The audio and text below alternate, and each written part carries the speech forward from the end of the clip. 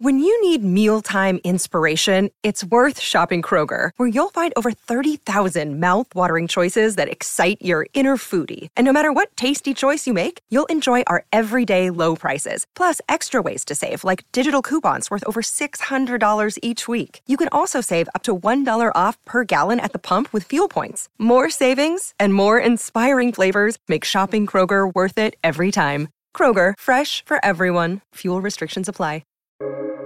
Welcome to the New Books Network. Confounding, exhilarating, and contagious. Emotions matter, and so does applying emotional intelligence. Welcome to Dan Hill's EQ Spotlight, the podcast where emotions rule. Whatever the topic, how do hearts and minds collide? Find out with your host, a college professor turned globe-trotting EQ entrepreneur. His mission? Each week, Dan joins prominent authors in decoding how emotions drive outcomes and make people tick. Now, on to the show. Hello, everyone, and thank you for joining me for the 111th episode of my podcast, Dan Hill's EQ Spotlight.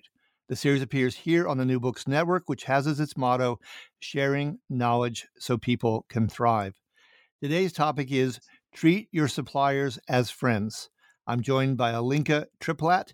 She is the co-author, along with 3 European Boston Consulting Group colleagues, of a new book, Profit from the Source, Transforming Your Business by Putting Suppliers at the Core. The publisher is Harvard Business Review Press. Alinka is a partner and managing director at the Boston Consulting Group, based in BCG's Vienna office. She advises global leaders in the high-tech, defense, and industrial goods sectors. Welcome to the show, Alinka. Thank you for having me here. Oh, absolutely. So let's get started. What's a quick overview of the book? Yeah, so we really wrote the book because we wanted to make sure that procurement is given the right attention that it deserves. For many companies, majority of their spend is with suppliers, so it's more than 50% for many of the companies. And in the book, we're kind of giving a recipe for how the companies need to change by starting with how the CEO needs to change by making procurement a priority. The second part, how the company needs to change by treating suppliers as friends, and kind of empowering their procurement team. And then finally, by showing also how the ecosystem needs to change, or what we do with suppliers and what's the value that we can derive out of that. Okay. Well, there's a real striking statistic that comes early in the book. It suggests that the typical CEO spends only about 1% of their time on suppliers, yet, as you just said, about 50% of their budget's often devoted to suppliers. Does seem like a huge disconnect between the two, hence the blind spot you're trying to handle. So a couple of questions there. One, I'm naturally wondering just how CEOs normally do spend their time. And when they grow this to potentially as much as 25% of their time, which does seem to be justified, what will need to give way to make time to put more of a focus on procurement from your point of view? Yeah. So you're right. So in 1%, if you translate it into how much that is in a day, that's only 7 minutes a day. So it's really strikingly little compared to how much spend is with those suppliers. Where do the CEOs spend their time on? They spend their time thinking about the growth, thinking about the strategy, thinking about more sales. But the message that we're trying to convey is that by spending more time with procurement and having really a smooth supply chain and procurement function can really free up your time to really then make your dreams true as a CEO. So by investing more time, it actually will give you more time off because things are going to run more smoothly. And maybe just another remark here. So the study has been done before the COVID pandemic crisis. I think in the past 2 years, through the COVID crisis, through different shortages and inflation, there's been a bit of shift in there. So if you would ask today many CEOs, they would say they spend more than 1% time on that. But the question is, what happens when we're out of the current crisis? Are we going back to 1%? 1%. And this is the message that we're trying to make, that no, we shouldn't do that. We should actually go more in like the 20-25% range, where we work really closely with our, especially with our core suppliers. No, it certainly seems justified. I must say, I enjoyed the line where you said too often procurement is seen as the quote unquote corporate equivalent of being sent to Siberia. That's a memorable line. So, going with the title of the episode about trying to make suppliers or treat them like friends, you do point out that for a lot of CEOs, if they have a traditional mindset, they're going to see the chief procurement officer, which is a position you're suggesting needs to exist more often, that they might default to seeing that person as really just about hammering away at suppliers to save costs. So I'm curious how we navigate this, because obviously, as you would know from behavioral economics, people tend to hear bad news more loudly, sometimes twice as loudly. So if a supplier feels like they're getting pushed and pushed and pushed to extract costs, which means they're also having their profit margin reduced, how do you at the same time manage to treat them as friends in a way that they relax and you really get the collaboration that you're advocating for wisely and correctly in the book? Yeah. So I think one key thing first to think of is that we really should think in terms of our suppliers, not in terms of categories or commodities, because by doing that, we kind of make that whole relationship very transactional. So if we flip that, if we flip the focus on suppliers, we identify who are the most critical, largest and other critical suppliers for a company, and really say, okay, we're going to focus highly individually on those suppliers. We will work both on getting the right cost levels together, but we will double down in terms of what we invest in the relationship.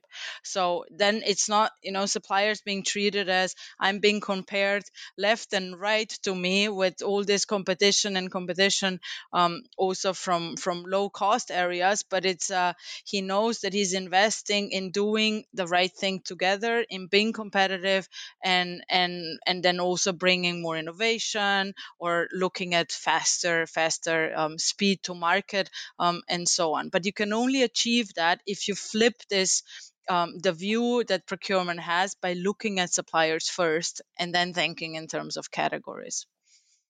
Okay. No, I remember very distinctly at one point I've run a market research company, and among my clients has been General Motors. And I remember getting sent off to the procurement officer, who quite obviously his entire goal was he had a certain mandate to get a percentage reduction in the cost, but he had no relationship to the project nor its objectives, and it just wasn't integrated at all, and it really did nothing to enhance the project, to say the least.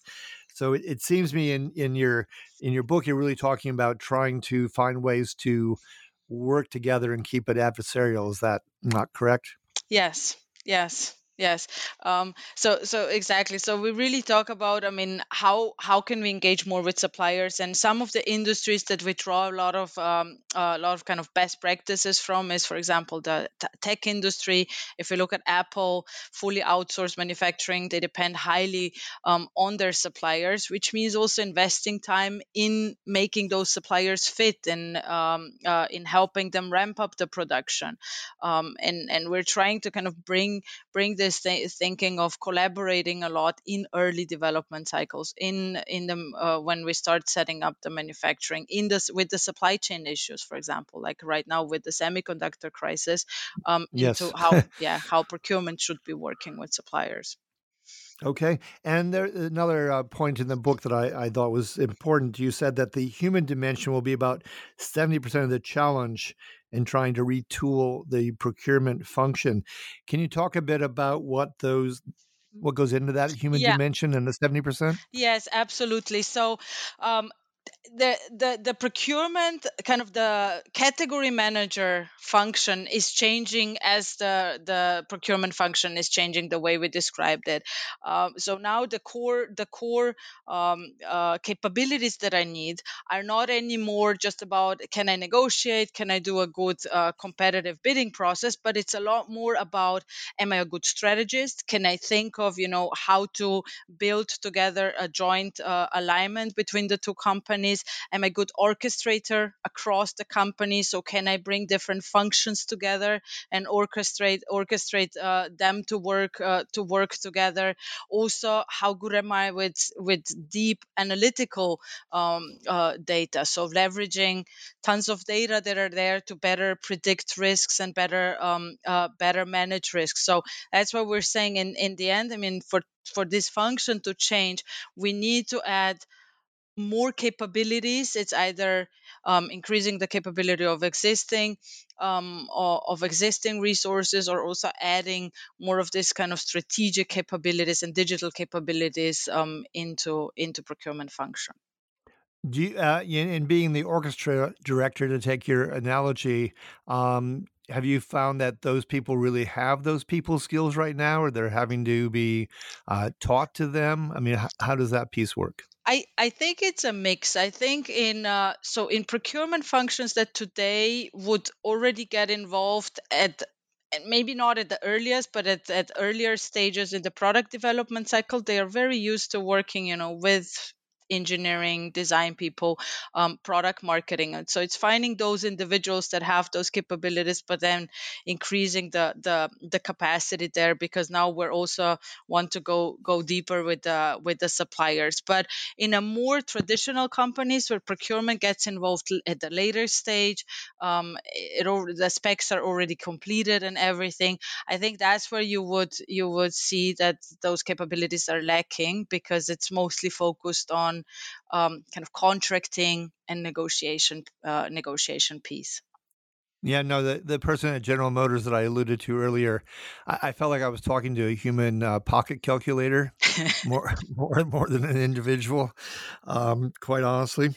So I think it might have been in the chapter Dreaming Big Together, and you just mentioned data. And I was interested in that in part because there's lots of different streams of data that can come together here. And when you're trying to innovate, and you mentioned trying to understand the consumer's emotional needs. So we're past utilitarian needs. It's also emotional needs for consumers and innovation. At BCG, or maybe at Best Practices for companies that have been clients of yours, what have you seen as some smart and innovative ways that have tried to really get a handle on consumers' emotional needs, the target market?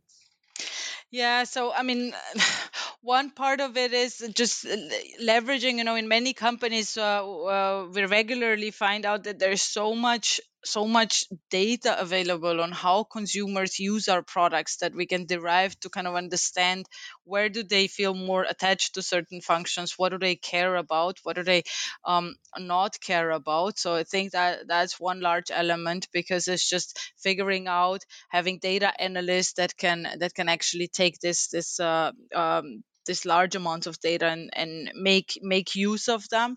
The second part of what I've also been working with clients was really taking a step back and thinking of the product in a sense of, what do we really think the consumer of this product, what do they really expect from it, what are really the kind of the features that bring them most kind of value. So in a sense of the satisfaction, so emotional value, and how do we enhance that. And the role that procurement typically would play here would be orchestrating this, again, so using the same word, so across this different functions. But also, suppliers know a lot more than we think. Suppliers work with your competitors, suppliers work with similar industries, so getting their inputs into where they think the journey is going and what really matters, I think is also very crucial.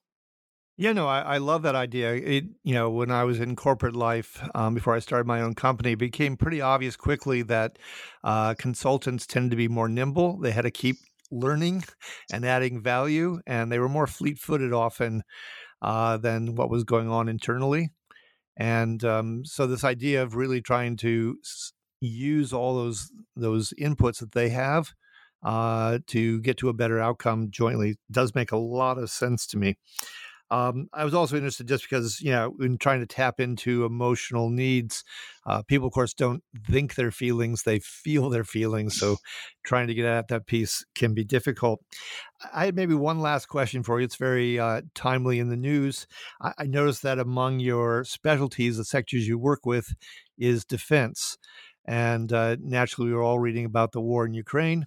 And there's a need to, procure weapons. I don't know if through your contacts, and I don't want you to have to give away anything to a specific client, but if you've seen what you think is working well, what are missed opportunities, if by chance you have any vantage point on what's involved as NATO members, for instance, try to lend some assistance here.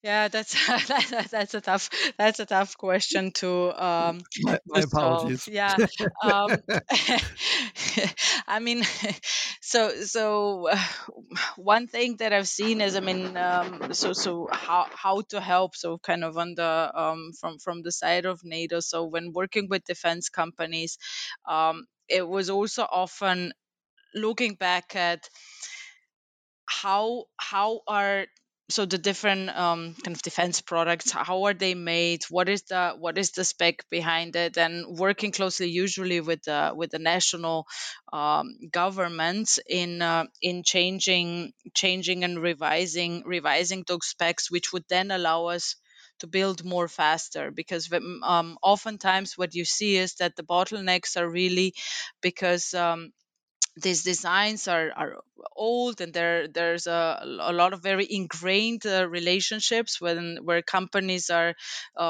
stuck with kind of very often just one company, and cannot get out of that current specification. So what I've seen is working closely, so again bringing those suppliers actually closer, but then also challenging with the users of what we can do there can help us speed up the development cycles and the production. So I think that's one piece of the answer.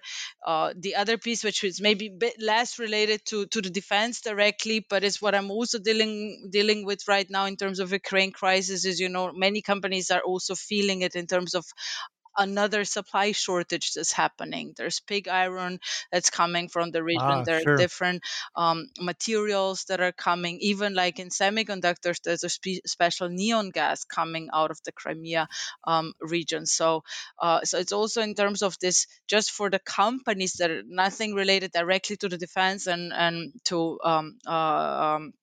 NATO companies helping, but it's more related to the corporate world, is being able to predict how exposed am I there? How do I change the productions? I've heard of several automotive OEMs moving production on the wire harnesses because of low labor cost. There was quite a lot also in that region, so quickly moving it to other regions because it was just impossible to get material there.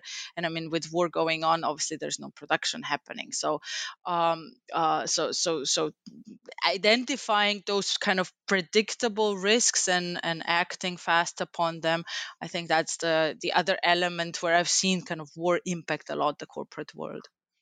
Yeah, no, I think for having given you such a difficult question, I think that's a good answer.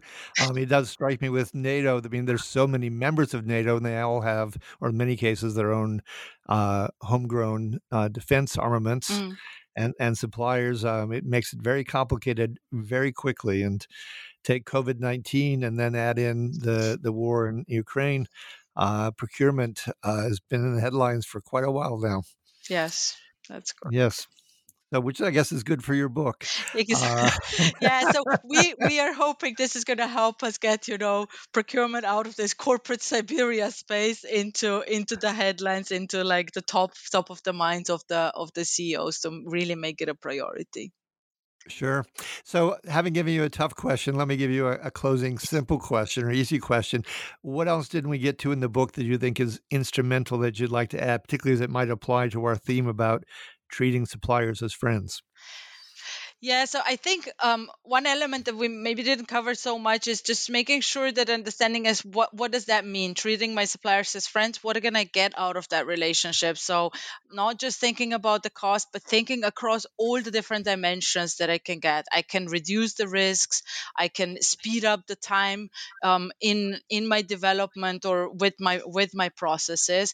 I can work on with suppliers. The majority of the carbon emissions are with suppliers, like many companies 50-70%. So I need suppliers to work with me in order to be able to reduce my overall carbon footprint. And then I can Sure. also leverage suppliers to help me with innovation. Many suppliers have critical technologies that they're developing, so how do I get ahead of the curve against my competitors, that they give me earlier and kind of more aligned with my needs, the technology. I really want to stress that. So not having kind of a one-sided view, treating them as friends just to get cost, but treating them as friends to get a lot more out of that relationship than just looking at a pure cost. Okay, fair enough. I want to thank you, Alinka, so much for having been my guest. This is episode 111, Treat Your Suppliers as Friends. Alinka Triplat is the co-author of Profit from the Source, Transforming Your Business by Putting Suppliers at the Core. If you've enjoyed today's show, please give it a rating or review on iTunes. You can find other episodes, of course, by going to the New Books Network's website. Type in Dan Hill's EQ Spotlight in the search bar, and the other 100-plus episodes will appear. Finally, I like to conclude every episode with an appropriate epigram. In this case, I took one from Indira Gandhi, who said, "You cannot shake hands with a clenched fist." Until next time, take care and be well.